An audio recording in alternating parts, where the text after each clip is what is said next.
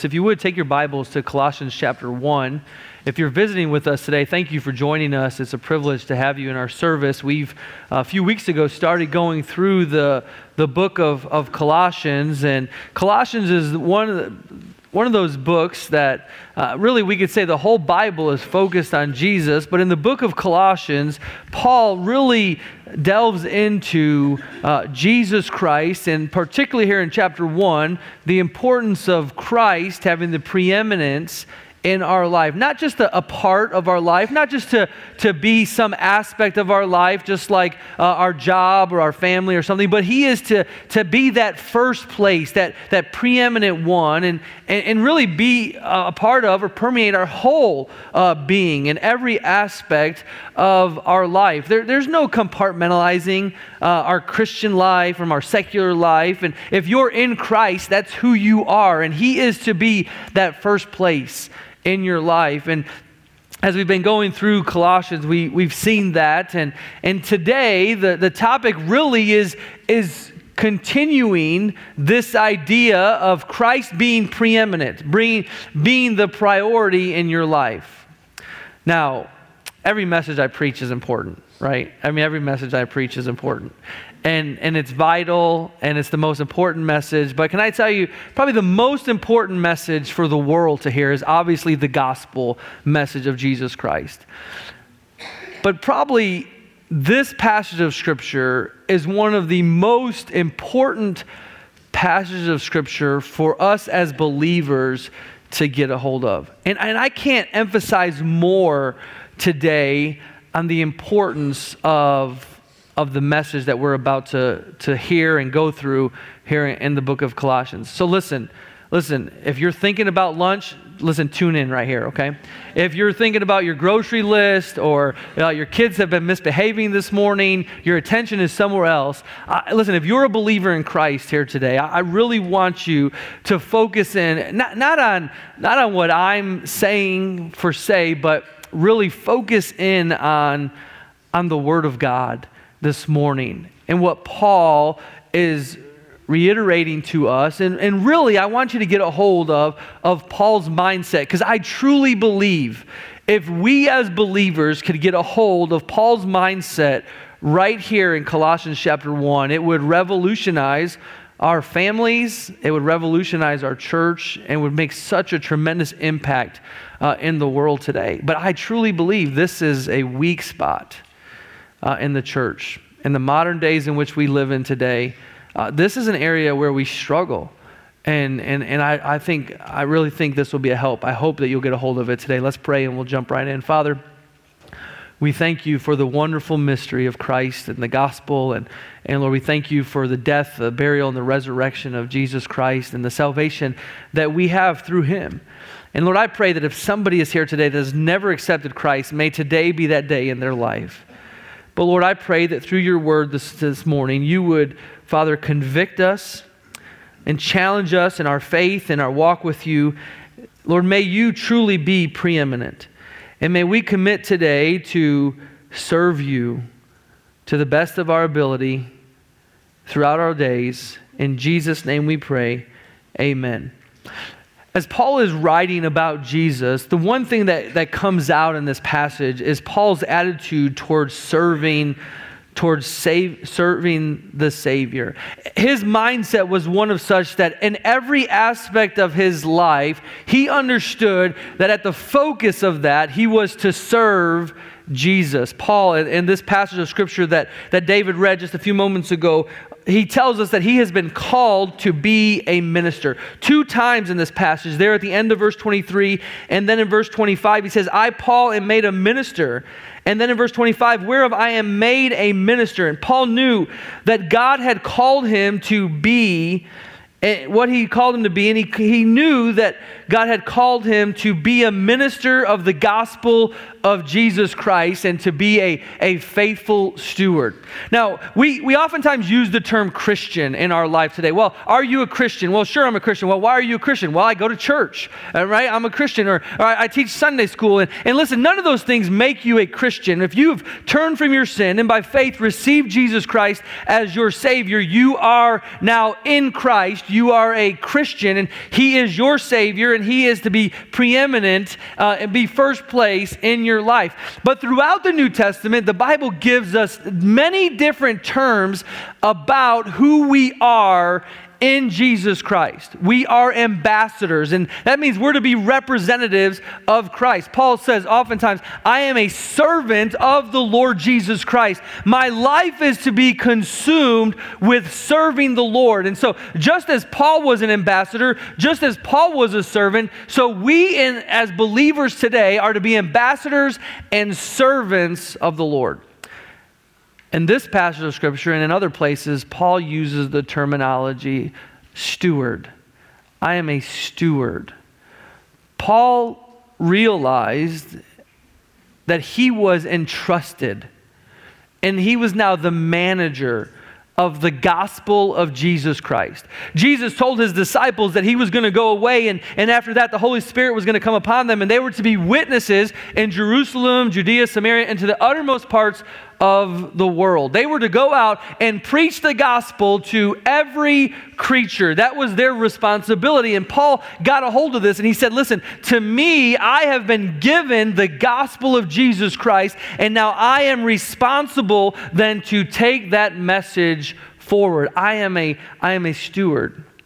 And so today, as a steward of Jesus Christ, what is a steward? We see that terminology throughout Scripture. Really, the idea is as a manager. Everything that we have, everything that we own belongs to God, and we are just to use it for His honor and for His glory. And so the title of our message today is Serving the Savior. As a faithful steward, we are to serve the Savior. And there's several things from this passage that I want you to see from Paul's point of view or from his mindset that really should be the same mindset for those of us that are believers here today. Number one, I want you to see Paul's priority. As a servant of Jesus Christ, Paul's priority was not the things of this world, which we get so wrapped up in. We're so consumed with the political landscape of our day, the financial issues of life, the material things of this world. The priorities of our life are just really, for many of us, let's be honest, it's just to survive the day, right?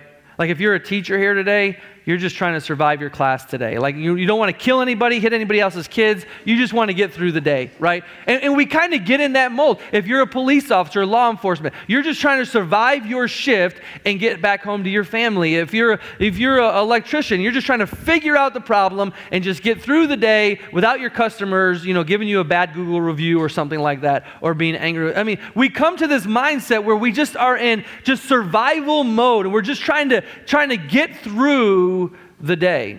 And that's, for many, become our priority. For others, our priority is, the financial wealth of this world. Man, we do everything we can to gain more of this world. And God understood in our flesh that's going to be our mindset, and that's why He tells us not to seek the things of this world, but to seek the things which are above and set our affections on things above. And He tells us over and over, get your heart right and on the right things in life, the things that matter.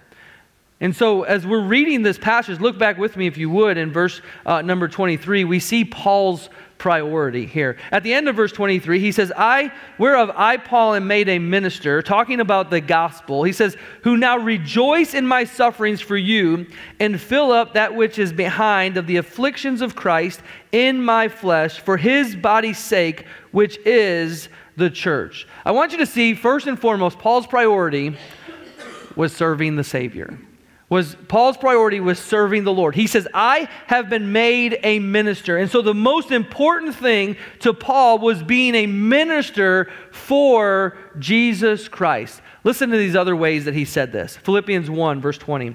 According to my earnest expectation and my hope, that in nothing I shall be ashamed, but that with all boldness, as always, so now also, Christ shall be magnified in my body, whether it be by life or by death. For to me to live is Christ, and to die is gain. Paul says, I want to serve God so much. I want to serve God so much that he's magnified through my life. You know, you magnify something in your life. I magnify something in my life. You know, most of you in here today, if they're to mention my name to you, there's certain things that will come up, right? For Marty Landers, it's going to be Alabama football, right? Or Alabama basketball. It's going to be, Pastor Stephen's an Alabama fan. I mean, he's a big-time Alabama fan, and we want to rub it in when they lose, and hey, listen, and we want to make fun of him even if they win. He's an Alabama fan. For some of you, it's golf. Pastor Stevens loves golf. For some of you, it's basketball. He loves basketball, and there's things that we magnify. For some of you, it's your career, and for some of you, it's your children, and there's things in our life that we all magnify something in our life. For some of you, it's selfishness. Let's be honest. For some of you, it's pride and it's arrogance. And then when people think about you, that's what you magnify.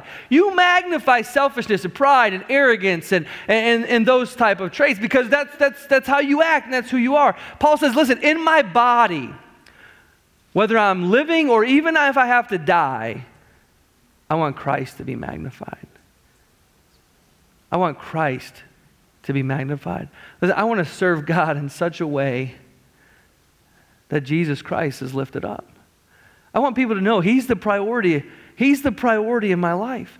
In Philippians 3 verse 7, he says this, but what things were gained to me, those I counted loss for Christ. Yea, doubtless, and I count all things but loss for the excellency of the knowledge of Christ Jesus, my Lord, for whom I have suffered the loss of all things, and do count them but dung, that I may win Christ.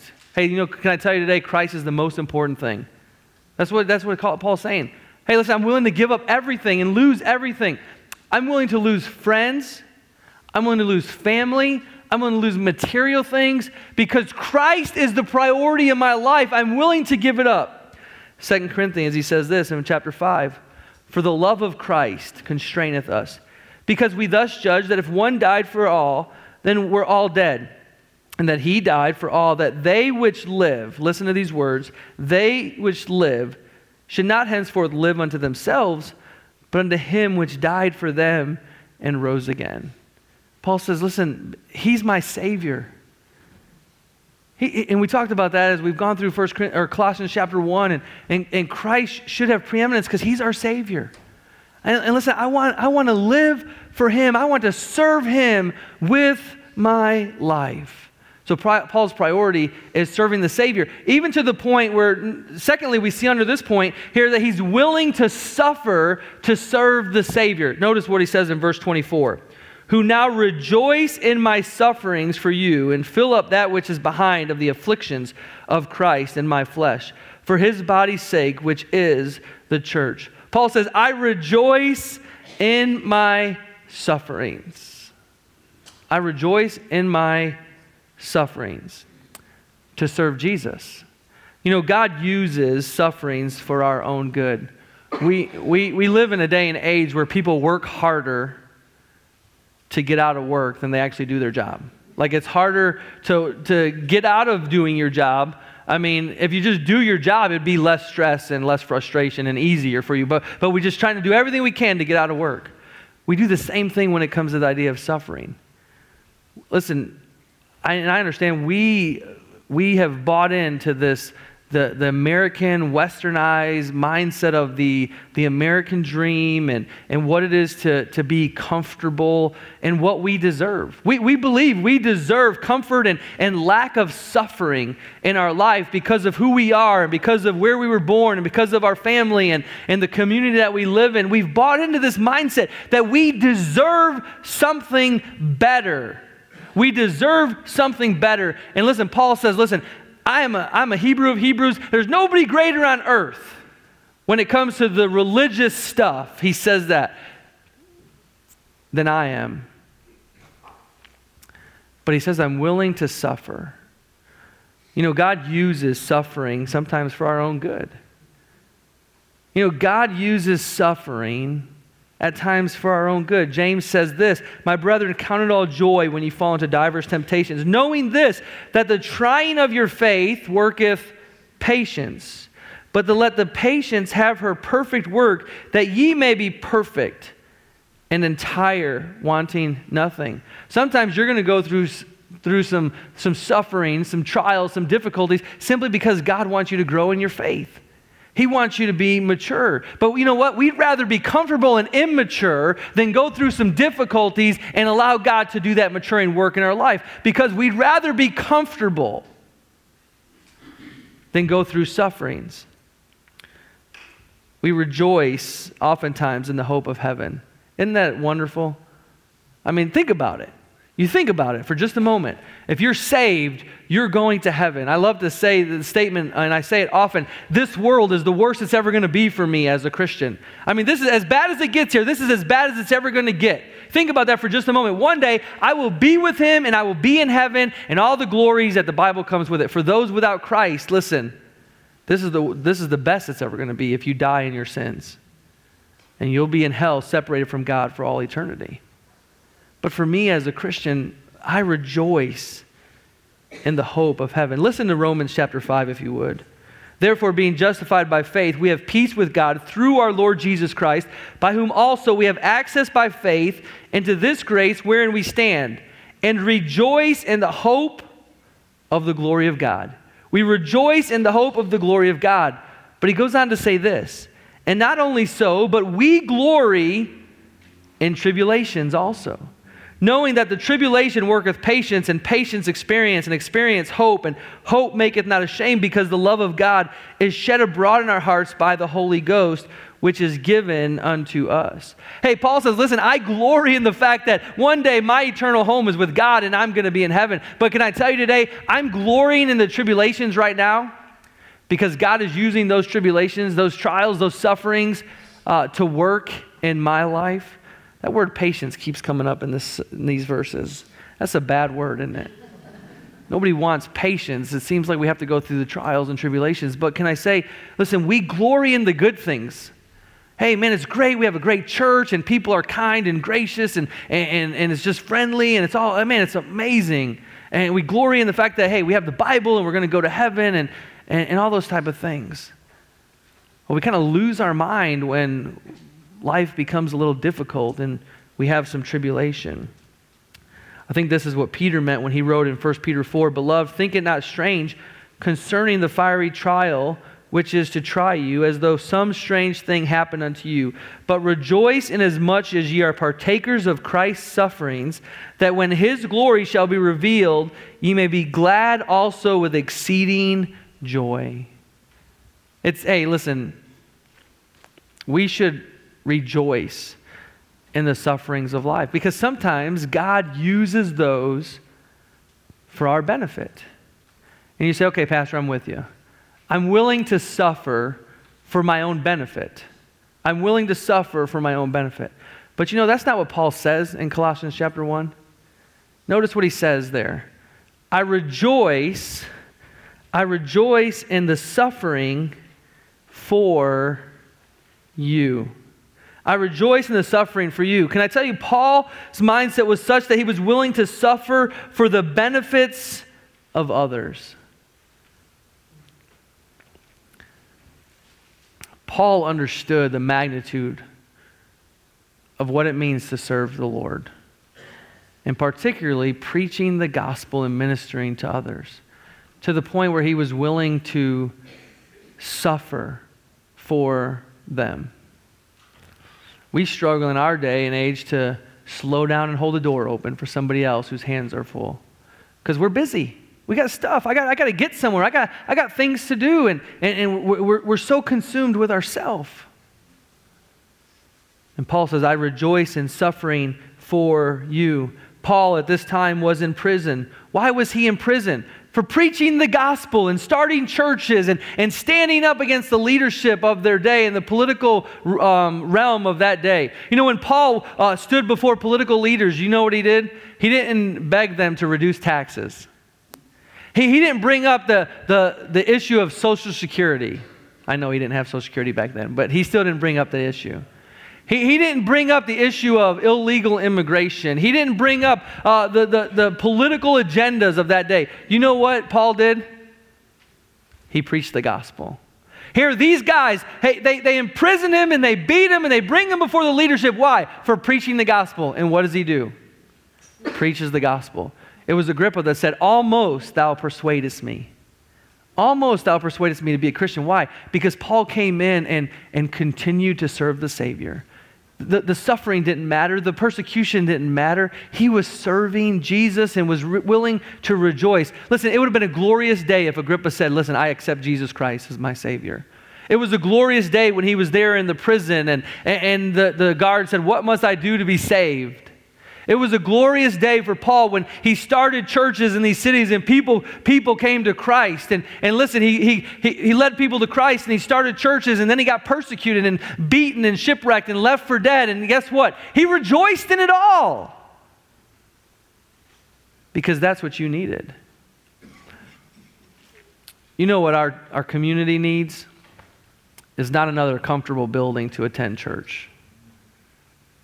Hey, they don't need the lights and the lively brightness and they don't need our great personality. They can use our friendliness a little bit, but what they need is for us to serve the Lord and preach the gospel. Even in the midst of persecution, he went city to city preaching the gospel. In all these places, he suffered persecution. Can I ask you today, what would you do for the benefit of others? What would you be willing to go through for the benefit of others? I think this next phrase in this passage gives us a glimpse of why Paul was willing to do this. In verse 24, he says, he's now rejoice in his sufferings for you and fill up that which is behind of the afflictions of Christ in my flesh, for his body's sake, which is the church. Now, if you were to go out and read some commentaries on this verse and this passage, there's a lot of different opinions about what Paul is actually talking about here. And we know that Christ's afflictions and his death on the cross was sufficient for our salvation. And there's many different views, but what I believe Paul is talking about is that, listen, Jesus Christ was willing to suffer and give his life for his church. And because I love Jesus so much, I love the things that Jesus loves, and I'm willing to give my life and suffer. We see that kind of in Paul's writings. Paul tells us that he wanted to know the fellowship of his sufferings. Philippians chapter 3, verse 7 through 10 says, but what things were gained to me, those I counted loss for Christ. Yea, doubtless, and I count all things, but loss for the excellency of the knowledge of Christ Jesus my Lord, for whom I have suffered the loss of all things, and do count them but dung, that I may win Christ. We've already read those verses, but this is what he goes on to say in verse 9. And be found in him, not having mine own righteousness, which is of the law, but that which is through the faith of Christ, the righteousness which is of God by faith, that I may know him. We're all with him right there. Hey, I may know him. We want to know Jesus and we want to know more about him and have that personal relationship with him. That I may know him. He goes on to say that I may know him and the power of his resurrection. Hey, we want to know the power of his resurrection. Hey, isn't it glorious that if you're a believer, one day you'll rise and you'll be with him. You'll meet him in the air and you'll be with him for all eternity and you'll see him and you'll be like him. Paul says, I want to know him. I want to know the power of his resurrection. But then he goes on to say, and the fellowship of his sufferings. You see, I believe that Paul cared for what Jesus cared about. And so Paul says here in this passage of Scripture that I rejoice in my sufferings for you. As Christ suffered for the church, as Christ gave himself and suffered for the church, so I'm willing to do the same thing. Hey, can I ask you today, what are you willing to do for somebody else? What are you willing to do for the church? Man, there's this big struggle in our world today about the importance of the church. hey, listen, the church is the body of Christ. The church is the body of Christ, and we're so flippant towards the church and towards other believers, but even the local body of believers. And what are we doing for the body of Christ? Hey, well, listen, I attend on Sunday morning. That should be good enough for you. Paul says, I'm willing to suffer, and I want to know the fellowship of his sufferings. What did Christ do? He gave his life for the body. Christ is the head of the what? The body, the church. Throughout this passage of Scripture, he talks about Christ having preeminent and being the head of the body and the authority over the body, over the church. Listen, the body of Christ is important to the Lord. And so Paul says the body of Christ is important to me. Even to the point where I'm willing to suffer.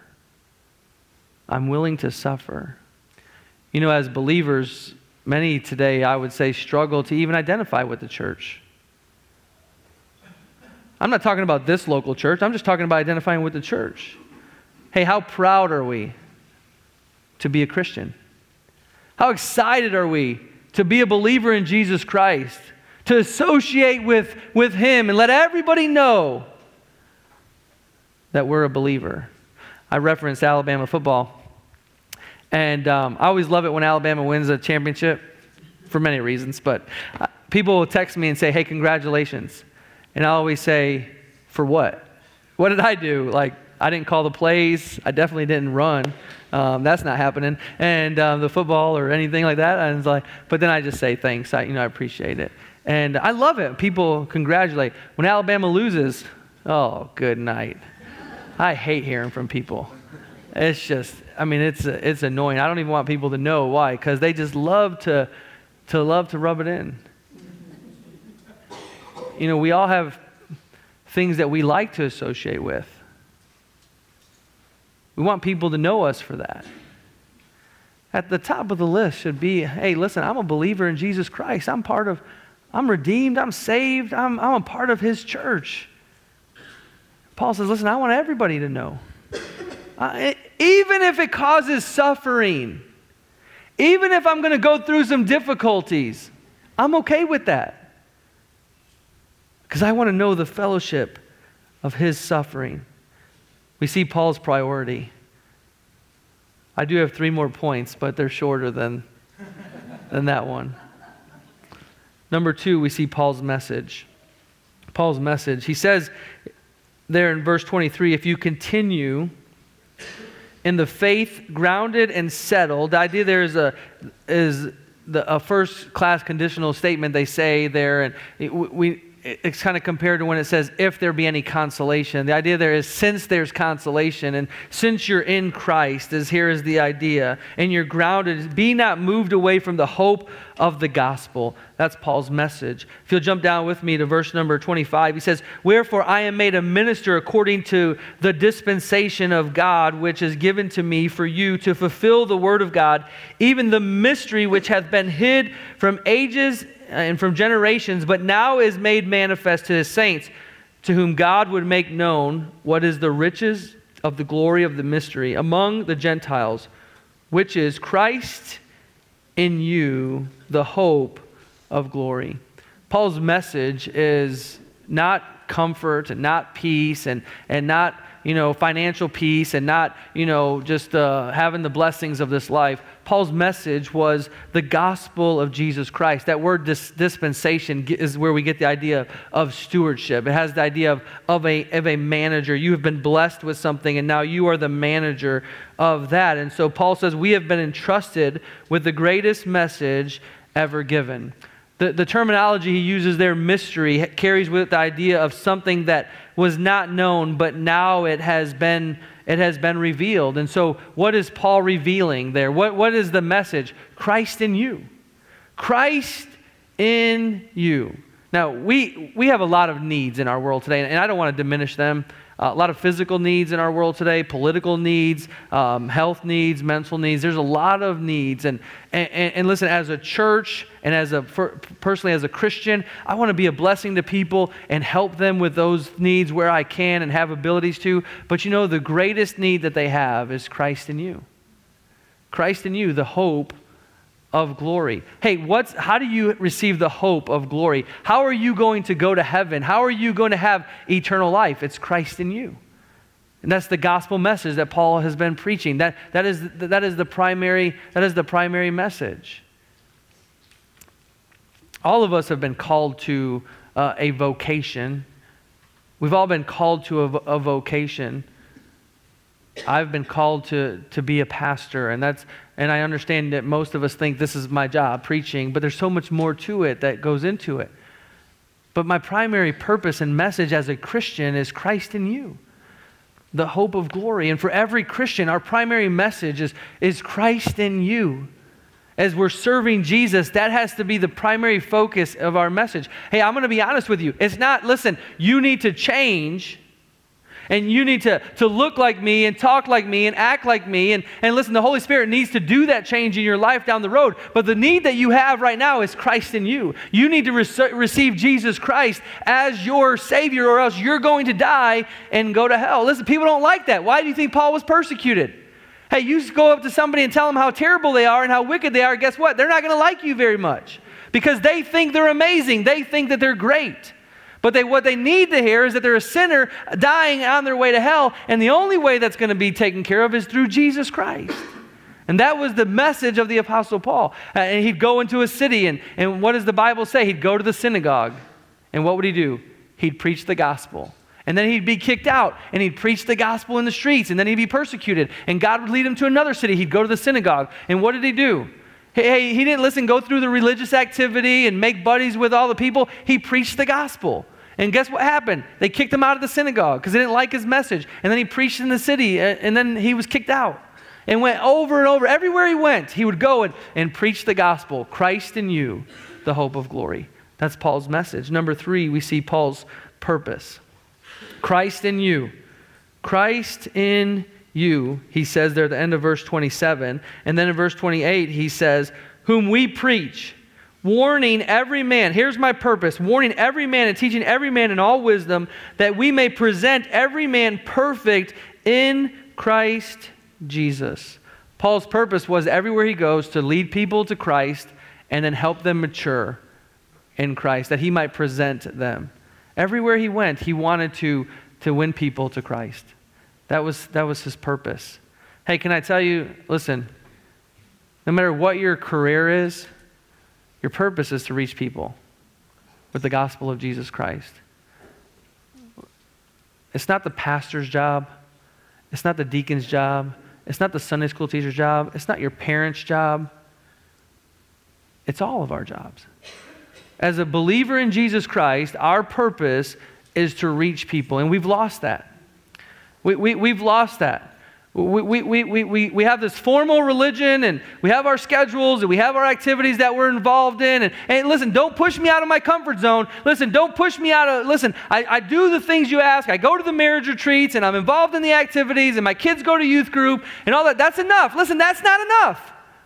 Because our purpose is Christ in you, for people to come to Jesus Christ as their Savior. That should be our purpose in life.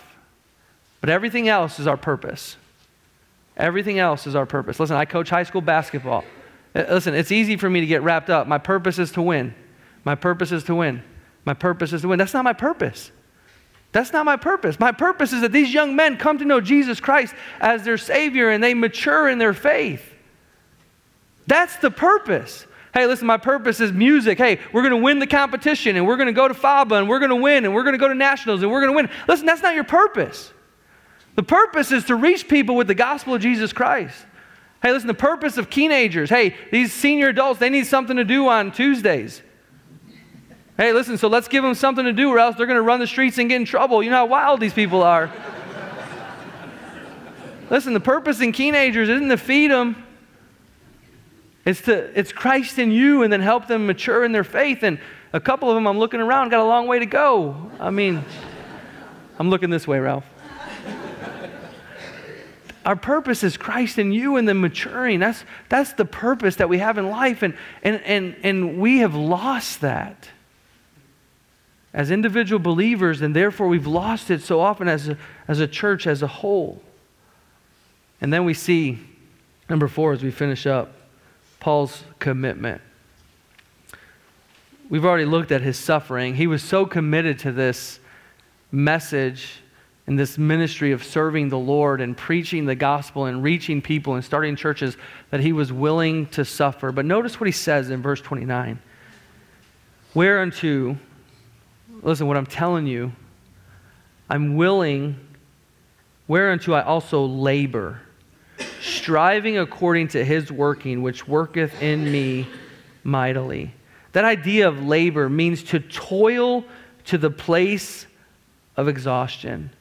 Toil to the place of exhaustion. Basically, what is Paul saying? Listen, I'm tired. I'm tired. But it's worth it. I'm willing to be tired. I'm willing to lose sleep. I'm willing to give up things. I'm willing to give of myself. Often in Paul's writings, he uses this verbiage of laboring for the Lord. In 1 Thessalonians 2, he says, "For ye remember, brethren, our labor and travail, for laboring night and day, because we would not be chargeable unto any of you, we preached unto you the gospel of God." Paul says, listen, I am willing to labor, to toil to the place of exhaustion to serve my Savior. He says striving. That word striving has the idea of agonizing. He agonized. Agonized. Why? Because it's my purpose. It's the work that I'm called to do. And then I love how he ends this chapter here. He says there, I'm striving according to his working, which worketh in me mightily. Physically, Paul is exhausted. He's laboring, he's serving, he's giving all he has. But you know, he found his refreshment in the Lord. You know, many people seek a lot of things and they sacrifice and they labor and they finally get to that point. And we've heard stories and testimonies of just no satisfaction. Hey, I made it to where I wanted to be in my position, or I gained the material things of this world that I wanted to gain, and guess what? Solomon told them long ago, it's all vanity. It's all vanity. There's no joy, there's no rejoicing, there's no comfort. There's emptiness. But Paul says, listen, I'm striving and toiling to the point of exhaustion, but my refreshment doesn't come from the people, the progress, the things of this world, but it comes through the Lord who strengthens me. Jesus told his disciples, all power is given unto me. Listen, he says, I'll never leave you nor forsake you. He works in us, and we love to quote the verse, I can do all things through Christ which strengtheneth me. We love to quote that when we're running a race, or we're trying to do a big project, or something here in the world. Literally, basically what Paul is saying, listen, I can do all that God has called me to do because he's the one that strengthens me. And it's the same thing that he's telling us here. Listen, the work that I'm called to do, he's working in me. He's working through me. Galatians chapter 6 says this, be not deceived, God is not mocked, for whatsoever a man soweth, that shall he also reap. For he that soweth to his flesh shall of the flesh reap corruption, but he that soweth to the Spirit shall of the Spirit reap life everlasting. And let us not be weary in well-doing, for in due season we shall reap if we faint not. As we have therefore opportunity, let us do good unto all men, especially unto them who are of the household of faith. Paul gives us this idea of farming and reaping and sowing and the work that goes into it. And he says, listen, don't faint. Don't faint. That sounds easy, right? Don't faint. Don't faint. Paul, you don't understand how hard it is and how difficult it is. No, Paul knows. Paul knows. But he also knows that the only way we're going to do the work is in the power of the Lord. And many times we struggle because we live in our flesh, we serve in our flesh, we do in our flesh, instead of the power of the Lord. And this goes back to what we looked at last week when Paul said, listen, we have to have dependence on him. He's got to have first place in our life. And what happens is we're tired from raising our children. We're tired from our job. We're tired from people. We're tired of people. We're tired of these, of all the frustrations of life, and then we tack Jesus on. We tack Jesus on to everything else that we're tired of. And we're already tired and we're already worn out. Why? Because our priorities are messed up. We're consumed with all of these things instead of serving the Lord. Our focus in life is about all of these other things instead of serving the Lord and reaching people with the gospel. Now, I told you at the beginning of the message, the greatest need, the greatest message that this world needs to have is the gospel. That Jesus died for their sins, he was buried, and that he rose again, and that if they will turn from their sin and by faith receive him, they could have eternal life. That is the message that the world needs. But you know what the church needs to hear? The greatest need for the world is for you and for I to serve the Savior. Get over ourselves and start serving the Lord, realizing that he is to have first place in our life, and he has called us to be his servants. And the message and the priority is Christ in you. Listen, the greatest need for you in life is not to have more Twitter followers than everybody else. Listen, don't find your validation in how many Facebook friends you have. First of all, Facebook only lets you get 5,000, then everybody caps off after that. But listen, 4,998 of those people don't even like you. So let's be real. But we find our validation in that. Listen, that's not our focus.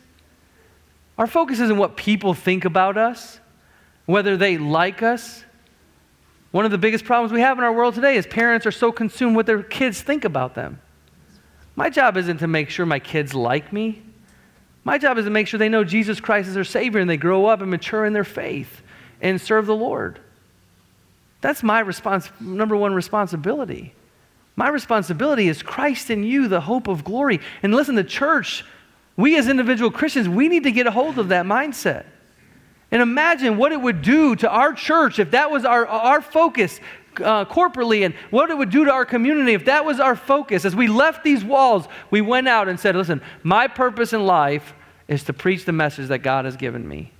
Reach people with the gospel. Hey, listen, God's given me a career. I'm going to use that career, but I'm going to serve God, and I'm going to reach people with the gospel. Because you know what the people in my office need? Christ in you, the hope of glory. You know what people in my classroom need? Christ in you, the hope of glory. Hey, listen, your students need Jesus Christ more than they need to know 2 times 2. They need to know 2 times 2, but they need Jesus more than they need that. Let's be realistic. Christ in you, but we've lost sight of that. We've lost sight of that. We just want to have good citizens and make sure that they're not going to prison and all that good stuff. They need Jesus Christ. Serving the Savior. That's what Paul says. That's why I'm here. I'm willing to suffer for it. Why? Because he's number one. He's preeminent. So ask yourself today, is Jesus first place? It's an easy test. Are you serving him with your life? What are you consumed with in your life? What's your priority in your life? It's not that difficult to figure out, is Jesus Christ first in my life?